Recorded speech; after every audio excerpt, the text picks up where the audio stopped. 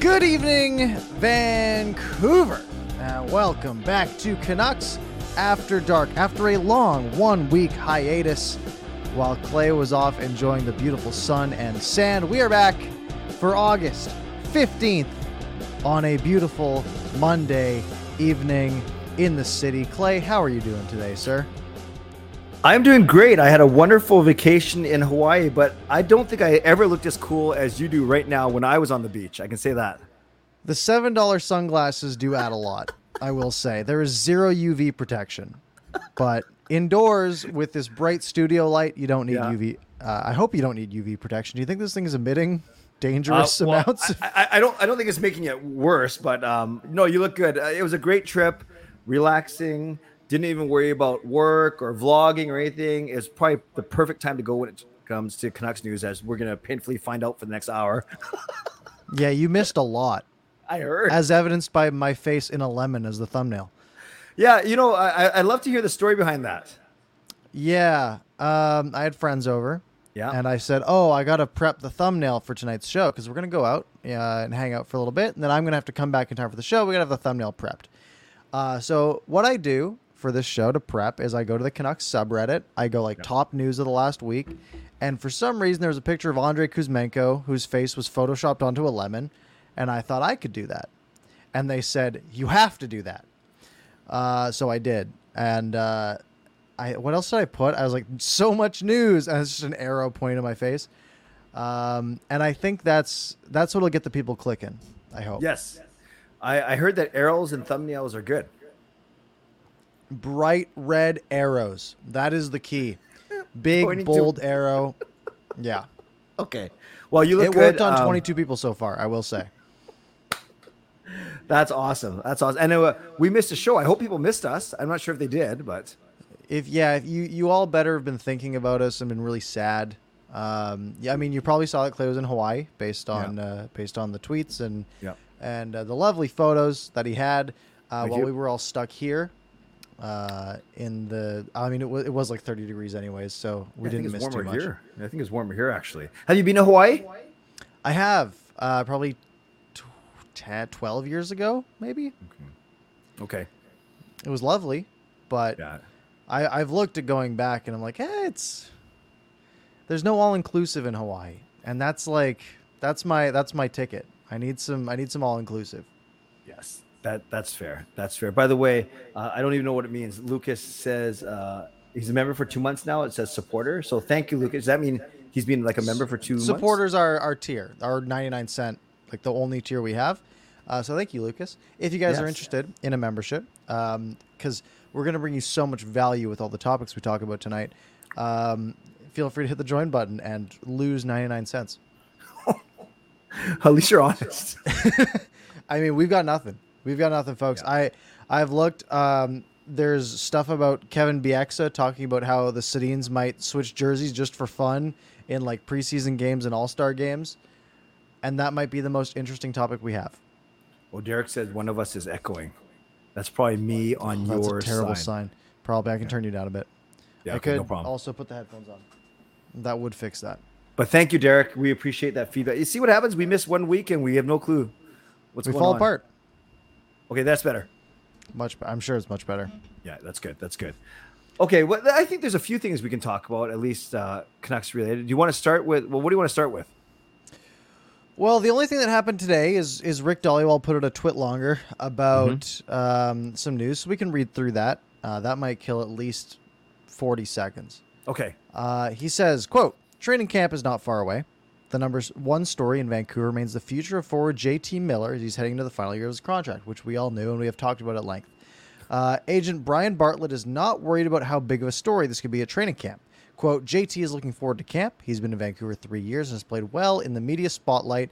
I do not think his contract will be a distraction." Disagree.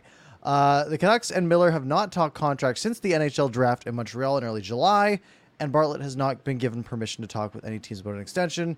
One question looming is whether or not Bartlett will cut off contract talks once the regular season start. Quotes, "I have not talked to JT about that yet, but it's a realistic possibility." So let's break that down a little. One, I do not think his contract will be a distraction. I heavily disagree. Yeah. From which side? Everyone, from all standpoints. Everyone's side. The fans are going to be talking about it ad nauseum. I'm sure it's on the player's mind, right? Going into a season where you just put up 99 points. I'm not taking a bunch of money as my contract this year. I have to do that again. Otherwise, I'm in trouble. Right. I don't disagree with you, Parker, that it will be a distraction. I think it will be as well. I will say, it's on one hand, it's kind of refreshing how honest Miller and Rutherford have been, if you want to call them the two sides, obviously, because Rutherford has flat out said, we like this player. He's a good player. He's our best forward. We want to sign him, but if we can't, we're going to try and move him. Like, he's being very, very transparent. And Miller, to his credit, has said, I like Vancouver. I like the team. I've been there 3 years, but I know it's a business and we're pretty far apart right now. So he's being very honest too. No shade yet. Just a bunch of honest people talking honestly. Yeah, and I think it's hard to, I mean, it's hard to hide in this, right? It's hard to lie, right? Everyone knows where both sides are at. Yeah. JT Miller thinks he deserves more money than the Canucks are willing to give him. Yep. And the Canucks are saying what everyone else is saying. Well, you got to either pay him or you got to trade him. Right? You don't want to lose this asset for nothing. Right. So I think none of them have, I think both sides have kind of realized, like, we can't make anything up here, right? We're going, like, everyone knows it's a very open negotiation. People know what's going on. There's nothing to hide. Yeah, no, that's true. That's a really good point, actually, because there's nothing that either side has said that should be a shocker. And you're right. And if they said anything else besides what they have been saying, I think then people wouldn't believe them, because the inherent nature of this negotiation, or not even, maybe that's the whole point. There's been no negotiation yet. Apparently, Rick Dhaliwal, he said they haven't really talked since Montreal, since right? the draft. Yeah, which is over a month now, I think. Or I know. Right. And then I think we're going to get into this, or maybe we just break into it now as we talk about this. We heard the news about Robin Lehner not playing for Vegas. And to me and to many people, that hurts already their questionable chances, right? They weren't a shoe-in. They missed the playoffs for the first time ever. So what happens, Parker, if Vegas, let's say they fall out and the Canucks are battling for third or fourth or second even? Are they going to be tempted to actually keep JT Miller for a playoff run and maybe a couple extra $1 million of home playoff revenue? Tell me. It's tough. And it's one of the reasons that, and there's a lot of people online who'll be like, there's no pressure. They got till the trade deadline, right? But there is pressure, because that's at this point, a very realistic possibility. You look at this forward core the Canucks have. If you include JT Miller especially, it's a pretty good group. Yep. You look at the goaltending; it's a pretty solid tandem, especially if Spencer Martin can live up to what he's shown in limited quantities. They have a top 10 goaltender in Thatcher Demko. So the defense is shaky, but it's shaky with a side of Quinn Hughes, which is always a reliable piece to have and can really make a difference. Like, you're going to get 70 points from Quinn Hughes next year, and that's going to be lovely. And it's really possible that this team is, has a 3-point cushion on a wild card spot coming into the trade deadline. Yeah. Yeah. How hard of a time is it going to be to do what St. Louis did a few years ago, maybe 4 or 5 years ago, when they said, yeah, we're in a playoff spot. No, we're not a contending team, and we are going to trade away our people on expiring contracts. And how did that work for them? Pretty well. Yeah, I'd say so. But it is a hard decision to make, because you are going to get backlash for it. There's no getting around it. It is going to be a controversial decision, no matter what. But it's a decision that a good management group will have to make. But if we wait till that long, it gets a lot harder to make that decision. Yeah.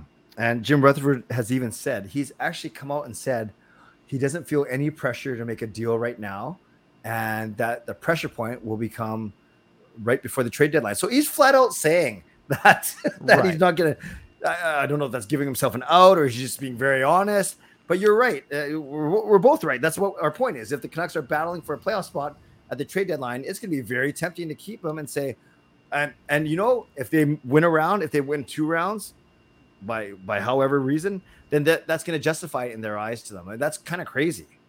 Right. And It's one of those things where you can say, yeah, we have till the trade deadline. And realistically, that is the deadline, right? You have to have something done by then or you lose all leverage. But we all had in our minds that the draft was sort of the deadline. Because once you get past the draft, you lose a lot of leverage. Then free agency became the deadline. Free agency happened, and the Canucks, they had a Mikheyev and not much else really. And now that's come and gone, and teams have allocated their cap the way they see fit for the season coming up. Yep. The deadline allows teams to pick up a higher cap hit, right? Mm-hmm. Let's say a team has $2 million of cap space going into the regular season. They hold that for the entire year.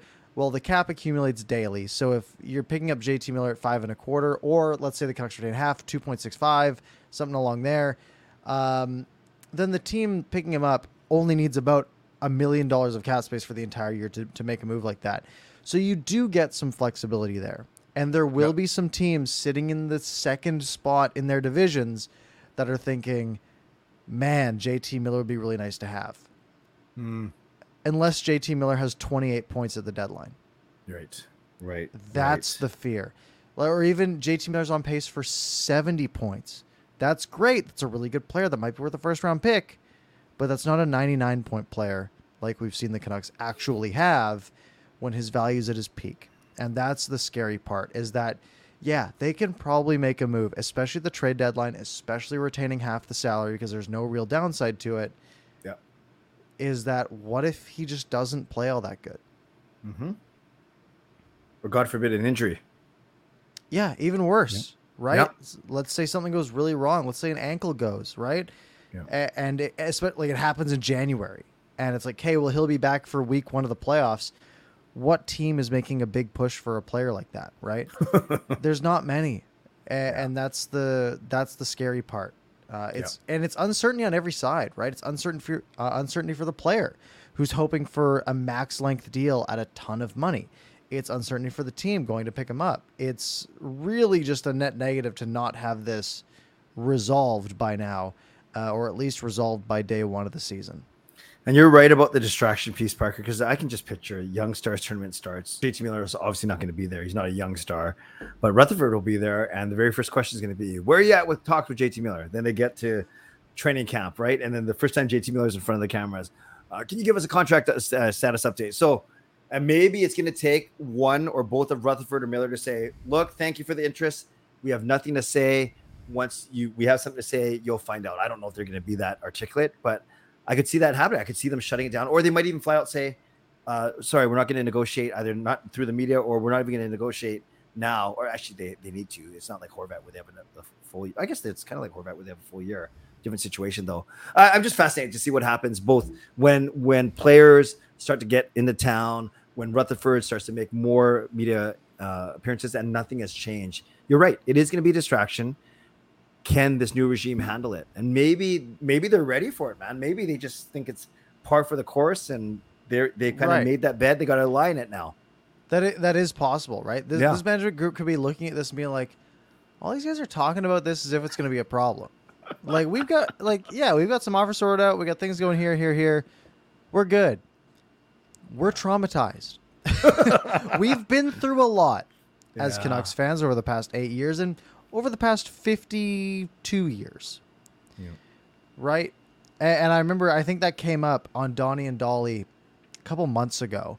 And I don't remember if you remember this clip, but basically they had Jim Rutherford on. And they were like, what's the deal with JT Miller or whatever? And like, we're not in a rush. And then Don Taylor was like, but this market has been frustrated for 52 years without a cup. And Jim Rutherford was like, what do I care about that? Yeah. What does that? Yeah. What does that have to do with me? That doesn't matter to me, right? Yeah. I'm trying to build a winner, right? I've built winners in the past. I'm going to try to build one here. Let me do my thing, right? And that's totally fair. But for us, it's also totally fair for us to be frustrated and want resolution and want this team to have a clear path going forward. And for us, I mean, we're fans, right? We're just along for the ride. No matter what they choose to do, we can have some sort of impact. We can throw a jersey or two on the ice, and maybe that'll make some change. But that's kind of it when it comes to the power dynamic, where we're just hoping for the best. And when the people in charge maybe aren't giving us the best, all we can do is panic for the most part. Parker, that was a very funny exchange, and it's funny because Don Taylor has the ability to say kind of funny things and kind of get away with it because of people respect him, and he's got a nice way. But Rutherford wasn't having any of it, and it actually caught Donnie off guard a little bit because he was joking. I think he says, "What's the impatience for?" And he goes, "How about 52 years with no cup?" Right? Yeah, and, that's about right. Yeah. And then it's like, yeah. I mean, what are you gonna say to that? Guy's 70-something years old. He's been there. He's won a couple of cups. Yeah. He's not worried. And he doesn't know probably Don Taylor's history in the market, right? It's great point. It's a random media appearance, right? Yeah. But it's interesting for sure, and it's one of those storylines that we thought would be resolved by now, and it just hasn't been. What do you, if you had to just make a hot take prediction right now? Where do you think this goes? He starts the season with the team. He makes it all the way to the trade deadline with the team. And then we are having a massive show the Monday before the trade deadline because JT Miller's still on the team. Honestly, I think that's what's going to happen. I really do, because there's really no point. If you're not going to trade him during the start of the season, unless he absolutely plays lights out, but then you probably want to keep him. I actually don't see them feeling any pressure, as we've just talked about, until the trade deadline. So if he's here when the season starts, I think they're going to shut it down, the talk, and they're going to say, we're going to focus on making the playoffs or focusing on playing where I think. So that's not much of a hot take. What's going to happen at the trade deadline? Oh, man. I just, it would be the most Canucks thing to do if they kept him and then missed the playoffs. We're going to get so many views that week. For real, though. I mean, like, it's going to be, if that's the case, right? And hoping, if we get to that point, I'm hoping JT Miller's on like an 80-plus point pace, right? Right. And is a real valuable piece. My hope is that there's no like big regression and that he's down to like a 55-point player, which he has been his entire career, right? Yeah. And people have always said, what's the hurry in getting rid of JT Miller? You have a 99-point player. Yeah. We have a guy who hit 99 points once, right? Yeah. Dustin Brown, who is getting a statue outside the former Staples Center, as of now Crypto.com Arena, had 60 points twice, right? Players hit a peak. Players will hit 99 points once. I would say there is a 90% chance that JT Miller never gets 100 points in his career. And I don't think that's that hot of a take. No. But I also think there's an 85% chance that he never breaks 90 again.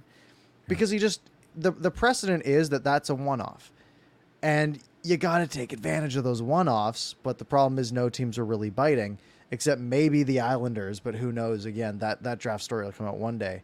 Yeah. It's stressful though. It is going to, I mean, look, put that on your calendar in February. That's going to be a important week for the franchise. Oh, crazy. And I just want to acknowledge Lucas's donation, but then we'll get to his actual topic later, because I think it's a good topic. Yeah, sounds like Sportsnet 650 is being dumped as the radio home of the Canucks. Not a done deal, but yeah, we'll add that to the list of topics. Parker, I have a sneaky feeling we're going to get to list. No, we're going to be fine, because Rick Dhaliwal did talk about two more things. So anything else about JT Miller that you want to talk about that we haven't talked about already, or at least tonight? We're done with JT Miller. All right. And the Canucks should have been done with JT Miller a couple months ago, but I digress. Nicely done. Let's go on to the next part of this twit longer that he put out, and then we'll come to Lucas's topic right after that. Perfect. Agent Darren Ferris has permission from the Canucks to talk with teams about a trade for his client and goaltender Michael DiPietro. Now, this isn't new news. Right. This came out 3 weeks ago, maybe even before the draft. It was a while back. And it makes sense, right? He's been passed by Artur Silovs on the depth chart. The Canucks have Spencer Martin and Thatcher Demko on the main squad. Yep. You don't really want your early 20s goaltender getting second goaltender minutes in the AHL, right? He's going to play 18 games next year for the Abbotsford Canucks. Yeah. That's good for nobody, right? Yeah. The AHL team would rather have a veteran there, unless you're trying to develop a guy, which in this case you're not really doing. Quote, one source said there is interest and there is a deal that could make sense for the Canucks. As of now, it does not sound like DiPietro will sign in Europe. The desire is still to be moved by the Vancouver Canucks. Right. So I think when the Canucks signed Colin Delia as part of their free agent frenzy, I think the writing was on the wall. You and I have always talked about it makes sense for the Canucks to bring in a veteran goaltender, because Imagine if there's no one like Delia, and then you have Demko and Martin. And if Demko goes down and the Martin's playing, you need a veteran guy to back up. You don't need a guy younger than Martin. You don't need a Silovs or DiPietro coming up just yet if you don't think they're ready. So they bring in Colin Delia, and now there's 5 goaltenders, including DiPietro, and he could be number 5 on the depth chart. So you're exactly right. It would make sense that he, that he's looking for a new place to maybe get a fresh start. Hasn't had the best run here, whether it's being thrown into questionable starts against, San Jose. Yeah, exactly. Got shelled, or whether it's not, being kept on the taxi squad for a bubble late in season and not even getting any game action. So the Canucks have not been perfect in his development. And it's just one of those unfortunate things that no one was ever going to say he's going to be the, a Vezina Trophy winner. But there were some thoughts. DiPietro and Demko, what a tandem they were set. It's like Luongo Schneider part 2. I don't know if anyone was saying that, but DiPietro might not even be on this team in the next 2 months. Yeah, and I don't think that's really a loss for anybody, right? He was a decent pick at the time, right? Yeah. And I mean, I remember Jim Benning saying, like, you got to take a goalie every couple of years, right? Mm-hmm. Eventually one will hit.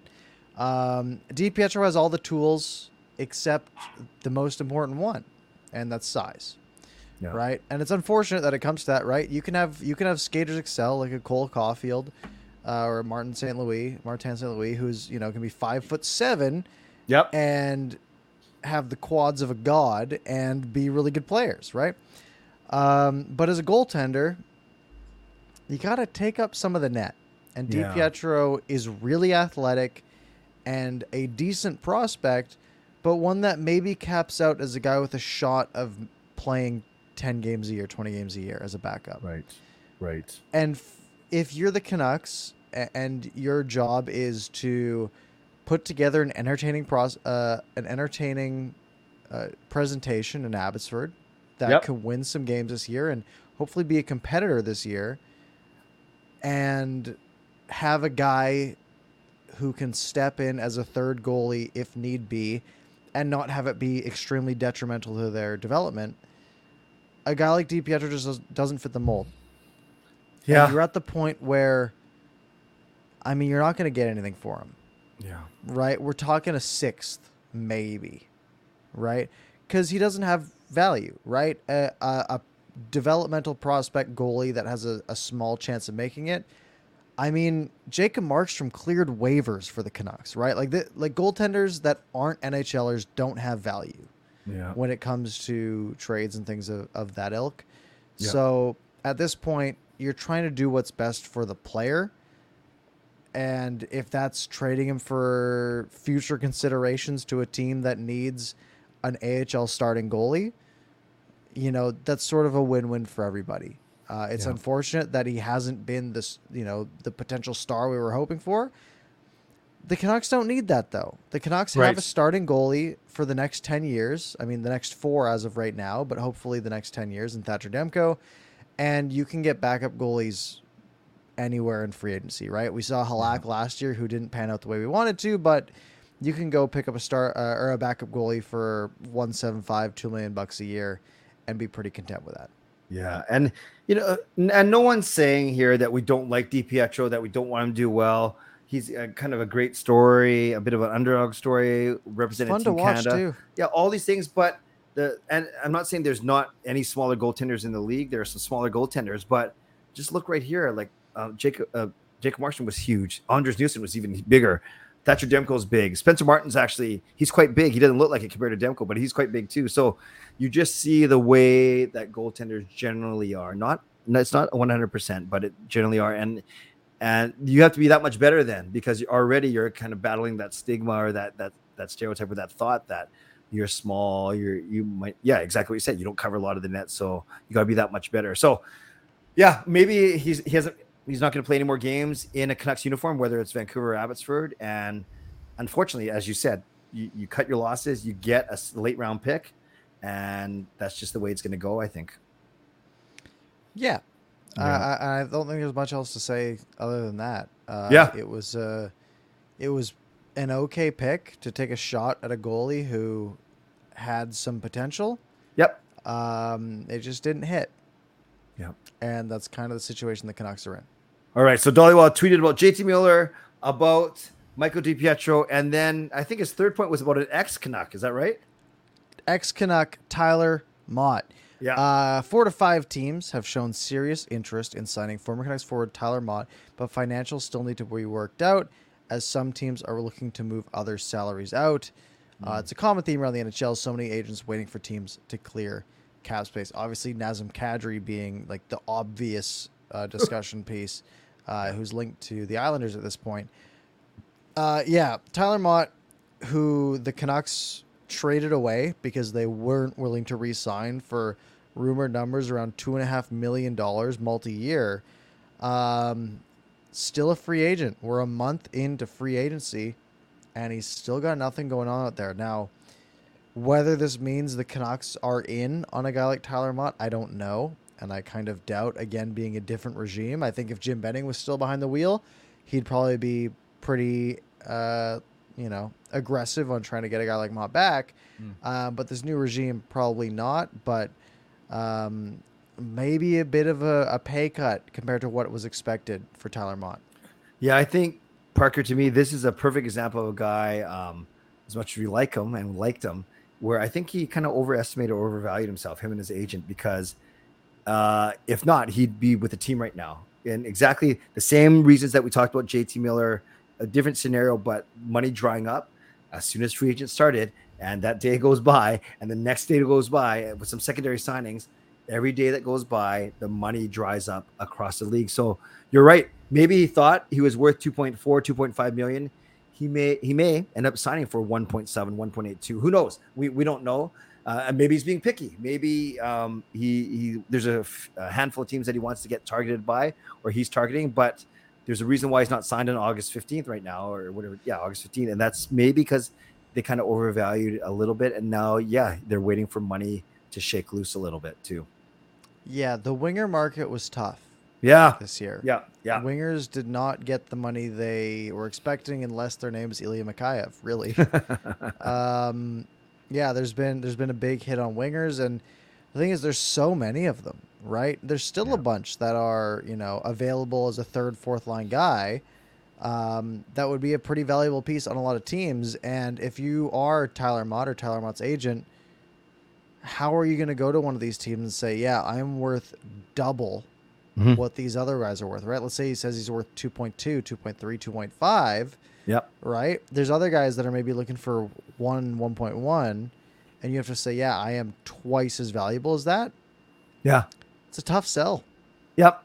That's a really good point. And with Dickinson still here as of now, Lockwood and Hoglander and Lazar, those are kind of the guys I see as, the fourth line guys battling, and the Di Giuseppe got re-signed. There's not only not a lot of money here, but there's not a lot of space even. I don't know. I don't see the Canucks in on him.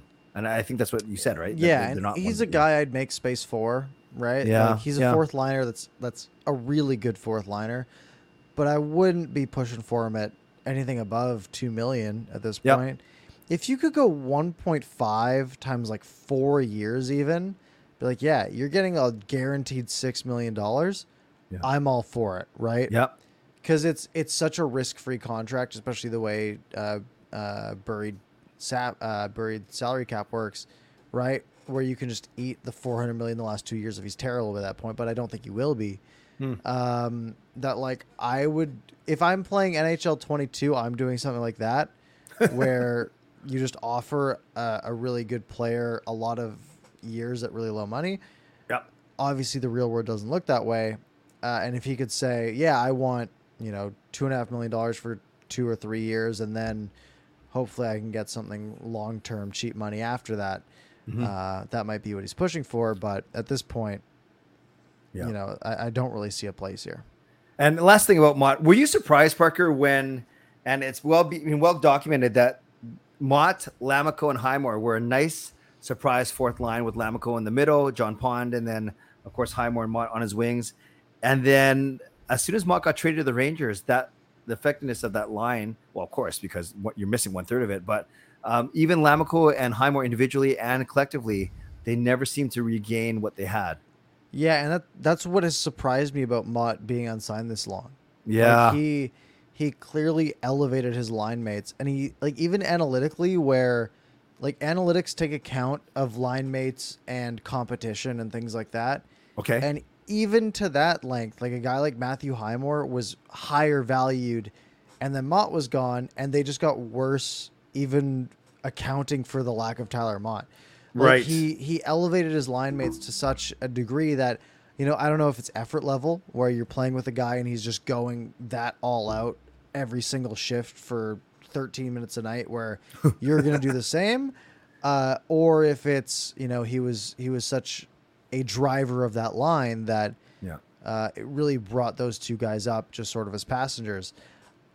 I struggle kind of in both directions, right? Because Lamico and Highmore we had never heard of before this year, right? Mm-hmm.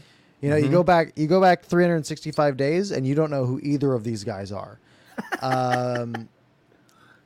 But Tyler Mott made them good fourth liners to the point where, you know, once he was gone, they weren't that high level anymore. Right.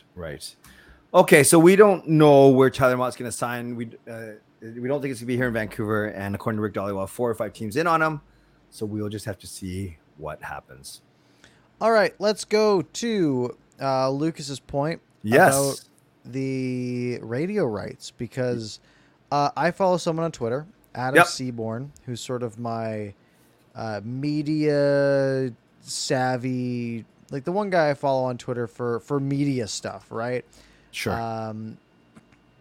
Not much from there, but basically looking at how much value do the radio rights have in Vancouver, right? We've heard that technically the Canucks don't have a radio deal lined up for this season. And another good source on this is someone like Brian Weeb, who I think runs the radio program at BCIT. Yeah. Which unfortunately I wasn't a part of, but very, very interesting stuff there, where he was saying, I think usually they have this locked up by something like July, because if you think about the amount of stuff that goes into Sportsnet 650, right? They didn't exist until they had bought the radio rights for the Canucks.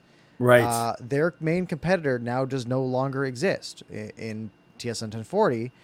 And their main thing was being the home of the Canucks. Well, how much value is there really in having the radio rights? Because I saw a thing where it was about how technically the radio ratings, which are like, you know, what portion of the audience are you serving at once, hasn't changed all that much when it comes to the Canucks radio broadcasts.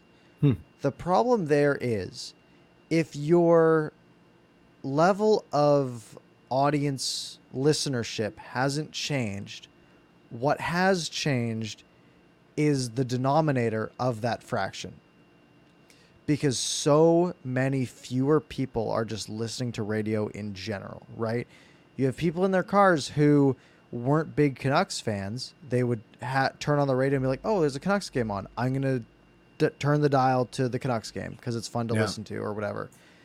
They don't do that anymore. They have their phones plugged in. They have CarPlay going. They have all this other stuff where they don't need the radio rights at this point to, like, the radio rights just don't have as much value as they used to. And that's, you know, making it tough, right? The Canucks are looking at potentially going in-house with radio, which to me is a little concerning. I don't like sort of state-controlled media, you know, when like they can sort of push their own agenda and be like, man, look how good Tyler Myers is out there. 26 minutes a night. He's doing so good when you watch him on TV and he's a turnstile. Not saying that's the case, but it could be the case with the radio rights in the future. That's sort of where the landscape is at this point. Yeah, it's interesting, Parker, because CKNW had the Canucks for 36 years, from 1970 to 2006. Team 1040, TSN 1040, they had the Canucks for 11 years, and then, yes, Sportsnet 650 has had it for the last 5 years, and in those 5 years, as you mentioned, TSN 1040 folded. Now, I was thinking about this, and on one hand, is it because of everything you just said, how radio is less valuable now because people are PVRing games, or they're watching on their phones, or they're watching highlights, or whatever, all those things we talked about. does that mean then that Sportsnet 650 is not willing to pay the Canucks that much for the rights because they don't think there's value in it? Like they're not going to recoup it, and therefore, like, so what I'm trying to get at is it because Sportsnet's actually not giving the Canucks a good offer that the Canucks are thinking, oh, maybe we have to do this in-house, or is it the Canucks wanting to do it in-house so they can control the narrative a little bit? I don't think it's the latter. I think it's the former. I think it's that there's so much less value in it that Rogers is probably coming up with a lower number, especially if they don't have competition for it, right? Right. 1040 doesn't exist anymore. It's probably cheaper to get that value unless there is someone like, AM 730 or News 1130 or BNN 1410 or whatever it is coming in to try to compete for it. Yes. I don't think it's as much as them wanting to do their own thing. Because again, I don't think there's that much value in it, right? Where they'd have to go out and they'd have to get a play-by-play guy who, on this short of notice, right? Like, who are you going to get, right? I mean, if they want to come get me, do it. Go for it. Wear the glasses. Right? Yeah, that'll do great on radio. But I don't know what I don't think they want the extra work, but I also don't think they're getting offered any real money to the point where, I mean, you think about what it would entail, right? You have to have a play-by-play guy on staff, a color guy on staff. Sportsnet 650 does not, because Corey Hirsch is taking a hiatus. They do not have a color guy on staff, and we are a month away from the preseason. Yeah, that's true. That's unheard of when it comes to radio. Yeah. But Sportsnet isn't going to go hire somebody when they don't have the rights locked up, right? Yeah. So, you think of the costs involved. You got to have a play-by-play guy. You got to have a color guy. You probably have to have a producer or two. You have to be able to fly them out to every single hockey game. Is there even enough value in the radio product where you can sell enough ads to cover that, let alone the rights, right? You have to pay 4 salaries, let's say, plus travel. Yeah. I mean, what's that? Maybe let's call it $400,000 for salaries and then another $200,000 for travel, right? Are you going to make $600,000 from those 82 games? Maybe, but are the ads really worth that much where you're going to be making enough to profit off of it? Are you going to be making $40,000 a night off the ads when you have maybe 10, 20, 50,000 listeners on the radio broadcast? Yeah. I mean, you know what YouTube views are worth, right? We've seen our numbers.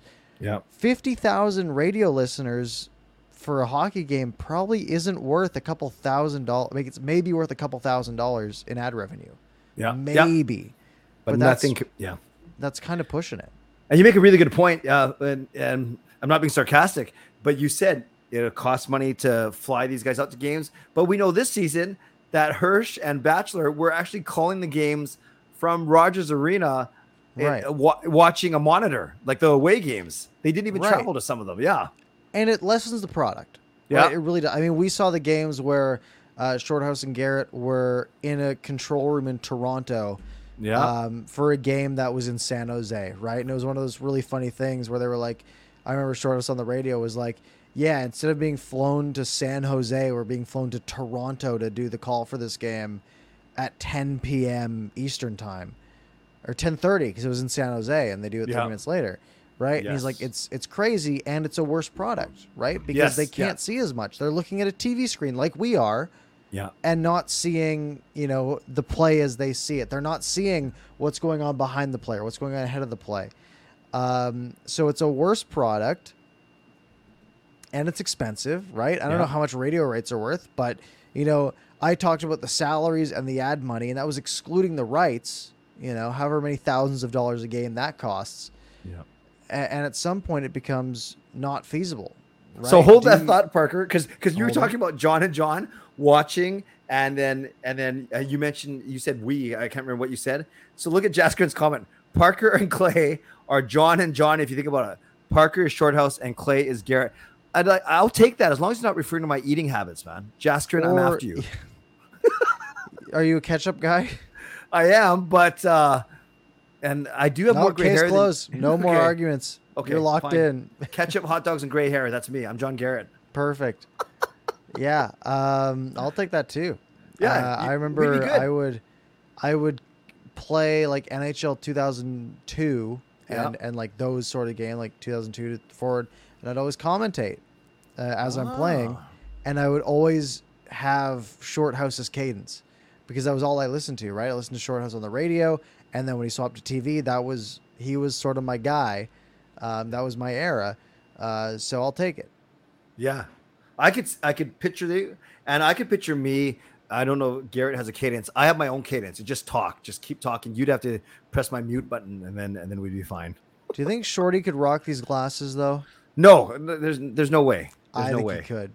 I've seen him and John Garrett ride the little animals at the Anaheim Mall with the glasses on. That would add a bunch. Okay, well, we'll have to get them on and ask about it. Lucas, thank you for the $5 donation. Canucks After Dark, the official fan cast of the Vancouver Canucks. I think it has a nice ring to it. I don't know if the Canucks are sponsoring us to be the official anything anytime soon. Well, they should. Look at us. I don't know if any. Actually, I was gonna say I don't know if anyone in the Canucks communications department has heard of us, but I know someone who used to. No, he's there now, right? Has talked to you. Oh yeah, because I got in trouble. Yeah, You did get in some trouble. So I don't think we're on the short list. Okay, but we can find something else to do with the team. I'm sure they could use us. We can be the official fan cast of the Ice Crew. True. And you can skate very well, so you can be that one guy around the net that does all the circles, and I can just be. I don't know what I'll do. I'll drive the Zamboni. boards. Yeah. Okay. Thanks. Straight line, shovel it towards the net. You're good. I should be able to do that. I have one more Canucks. Look at this. It's 10:43. Can we do that one other Canucks topic we talked about just to recognize the day and then maybe move into questions? Does that work? We got one more super chat. Oh, go for it. Lucas saying, I have good communications with higher ups, so trust me. Hey, get us in there, Lucas. All right. We need I will be Francesco Aquilini's biggest cheerleader if he's paying me, okay? Yeah. I'll do whatever. All the times I've said borderline, but I've never been that direct about it. Right. But, I'll change my tune for $3 an episode. Perfect. And I'll do whatever. You want thumbs up? I got it. You want thumbs down? I got that. You want falling off? You'll never do a thumbs down. Come on. Oh, if I had to. You want scared? I don't think your wrist turns that way. No, there was one once in a while. And then someone photoshopped me like giving the finger, which is not on brand. I'll tell you that much. That's so funny though. I'll find it for you. It's pretty funny. Okay. That's hilarious. Last topic, and then we'll turn it over to you guys for the last 10 minutes. So we'll talk for 3 or 4 minutes on this. A sad day in history. Today is the 11th anniversary of Rick Rippon's death. Rick Rippon played for the Vancouver Canucks for 5 or 6 seasons and had a couple leave of absences in those time as he battled a very public battle with depression and was a great fourth line player for us when he was with us. But 11 years later, his legacy lives on in the form of hockey talks and a lot of the mental health initiatives that not only the Canucks, but the entire NHL is doing. So I think, it's always sad when you hear of someone losing their life. But if we want to look at the positives that have come from it and the legacy he's left and the way that the Vancouver Canucks continue to honor that legacy, whether it's by recognizing him and his family in the arena as they've done in the past, or today on social, putting a nice 4-minute tribute video out to Rick Rippon. Yeah, and you look at the impact that he had. With just even before, the whole hockey talks thing and everything there, but just the impact he had as a part of the team. I mean, he was 27, right? I don't remember that, right? I think of him as like, he was like in his 30s, like near the end of his career and all that. But no, he's 27 years old, right? Yeah. I mean, that's it's super young, 11 years ago. And yeah, you have to hope that the impact that things like Hockey Talks and all of those programs coming from just awareness in general. Yes. Hopefully that is outweighed as his impact. And I'm sure that's what he'd hope for as well. Well said. And I think to me, I think it's important to recognize too, You just look at the NHL now compared to when Ripon was in the league back 15, 16 years, 15 years ago Right. now. And not just mental health, but the whole, inclusion and diversity or pride or there all these what do you call them, initiatives, campaigns, movements, whatever you want to call it. Yeah, this was unheard of in the NHL even 10 years ago now. So to see all these things come to light, obviously it makes the league, it's not perfect. Obviously, we know what's going on with certain, but at least they're moving the right way and they're showing an awareness of topics that are bigger than the game itself, and that can only be a good thing. Absolutely, yeah. It's there's definitely been major steps made. And even when it comes down to, I mean, the physicality of the game being reduced to a certain level at this point, right? The amount of fighting.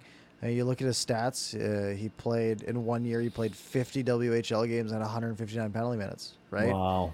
The amount of fights involved and things like that. Like that takes a toll. It probably had an impact. I'm not gonna say for sure that it did, but like I said, you only have to hope that the positive impact can outweigh the loss that occurred in this case. Well said. So rest in peace. Continue to rest in peace, Rick Ripon. Absolutely. Okay, folks, we're at 10:47. Normally we like to do the last 15 minutes as Q&A.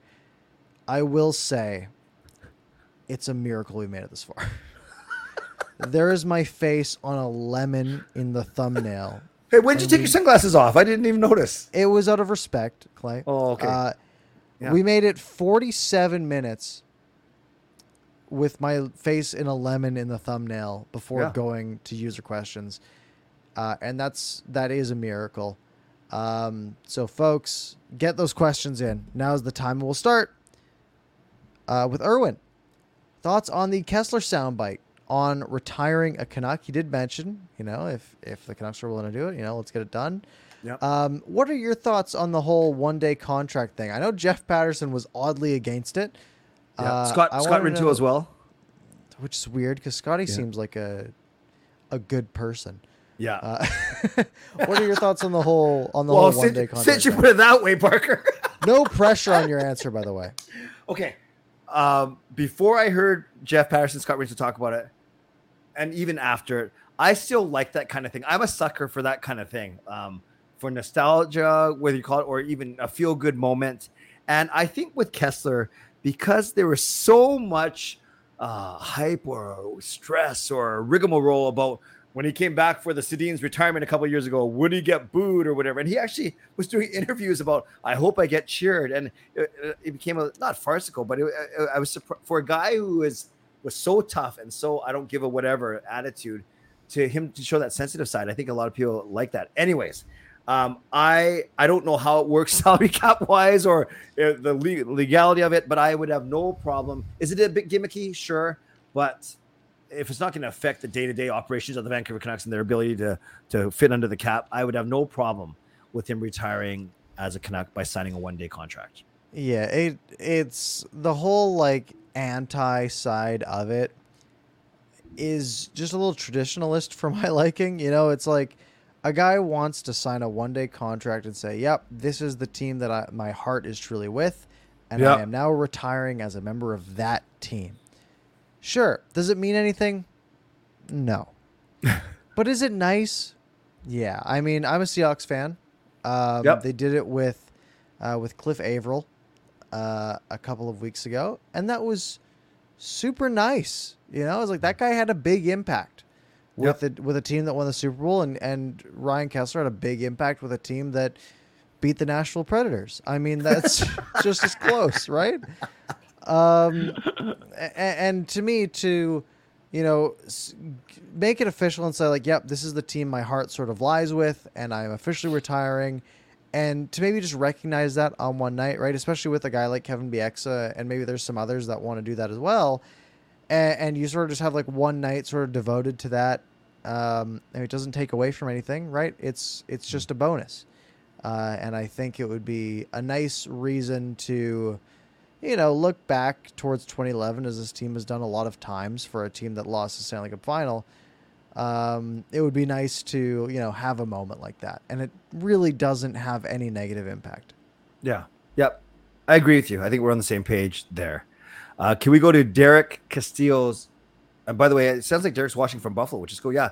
So we got 3 Canucks players in the World Juniors. Lekaramäki playing for Sweden, Joni Jurmo playing for Finland, and Jacob Truscott playing for the U.S. Obviously, those 2 later guys I just said, Jurmo and Truscott, are defensemen, both picked in the year 2020, 3rd and 5th round respectively. And we have Lekaramäki, our 15th overall pick this season. I heard Lekaramäki had a couple assists tonight. I think that's correct. Yeah. I mean, Joni Jurmo has been impressing some Twitter scouts, right? Guys like Cam Robinson and some other elite prospects, folks, about his skating ability. Like, he's a good skater, outracing Connor Bedard. There was one play where he sort of skated out from behind the net, had a bit of pressure, and just put on the brakes and skated backwards back behind his own net and made a nice breakout play. Saw that. It's something you literally never see, but it was really impressive. And for a guy who, Jurmo was what, a 5th, 6th round pick? Jurmo was 3rd, actually. Truscott was 3rd. 5th. Oh, I thought it was okay. Yeah, for something like that, I mean, that is, you want guys who can skate. You want guys who have something special, right? If it's skating, if it's their shot, if it's their physicality, something that makes them stand out. Right. And it looks like he's making a bit of an impact. Yep. Lekaramäki, I think, I believe he's been bouncing around the 2nd and 3rd line. I think there are a couple games near the start, Parker, where he barely played or compared to the rest of his teammates, but it sounded like unless he got 2 assists in 6 minutes, it sounds like he had a better game tonight. Yeah. I think he had a 2nd assist where I saw the clip on Twitter where he made a really nice sort of offensive recovery in the offensive zone, stole the puck back, played it back to the point. They got a 2nd assist from that. Okay. So that's great. Yeah. I'm excited for him. We talked about it when they drafted him. So, and we got to remember, I don't know if he's turned 18 since, but he was only 17 years old when he got drafted. So he's at least 2 seasons away for sure. That's my guess. Yeah. Thank you. He was born on July 24, 2004. So yes, he's 18 now. Oh, he's turned 18 since the draft. Okay. So he's kind of washed up. He's like the Clay emo of draft picks. You said it, not me. Very good. What else we got? Oh boy, I have not been reading. Yeah. Have you been reading? Yeah. Do you have a comment? Yeah, sure. Edmund 1051. He did ask this on my live stream yesterday, but I love your opinion. He said, "Who's the next big name NHL superstar to be traded?" And he offers up the 2 Chicago Blackhawks players. JT Miller. Hopefully. Yeah. Please. Yeah. Please trade the man. Very possibly. Yeah. What was your answer? I'm not very smart sometimes. I mean, I wasn't prepared, so I didn't have one. And then when Edmund said Taves or Kane, to me that makes a lot of sense. Actually, yeah, Taves I think would be higher on that list for me. Yep, I agree. Very good. What else? I don't know. Go Canucks. Gus at 1049 says, "Are your sunglasses going to be our lucky charm for the team this year? You should wear them until they lose." Oh, that'll be fun to wear them for one night. Oh, you have little faith. That's disgusting. Who do they play night one? Buffalo's the home opener, but that's not the season opener. Okay, I'll wear them for 2 nights. No, but it's not the season opener. Oh. I think they start on the road. Oh, well, that's not a good sign. That's not a good start. Their first game is against Edmonton on the road. Yep. I'll say we're okay for that. Philadelphia, good chance as well. A couple nights, we'll make it through for sure. Okay. And someone that did ask you, don't have to highlight it, but someone did ask you if you're going to the home opener that night on the 20th. Oh, by the way, the Canucks start with 5 on the road. That's weird. 5 on the road: Edmonton, Philly, Washington, Columbus, and Minnesota. Oh, they can get 3 of those easy. I might go to the Edmonton game. That's like what, in Edmonton? Yeah, you take a flare flight. Take a flare flight. It's $49 each way. Clay, let's go. Yeah. Let's go to Edmonton. Wednesday. I can't. Wednesday's my church night. You know that. Yeah. You go. But the Canucks in Edmonton. I know. I can't even go to the home opener because I'm helping to run a conference. So they play Buffalo on the 22nd Saturday, but then I will go to the Carolina game on the 24th, the Monday. Oh shoot! I guess I got to hurry back for Canucks After Dark. Yeah. Hey, prioritize our show a little. That's a 7:30 p.m. start. Oh, that's gonna be rough. It's all right. I'll do a Parker's Bucks post game to make up for it. We'll do the show Tuesday. Okay, that's fair. I haven't committed to doing Parker's Bucks post game again, but for that night. Do you think I'm not putting you on the spot, and no one here, all 62 you in here, do not hold him to his word. Yeah. Yeah. Whatever I say doesn't matter. What you thinking? I'm on the fence. Okay.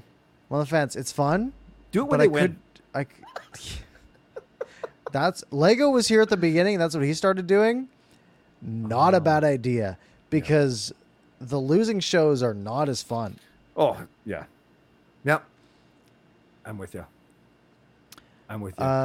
Shannon does ask. Yeah, Shannon, just from now, why do the Canucks start the season on the road? Shannon, you have 50-50 chance, honestly, and not being sarcastic. You're either going to start at home or on the road.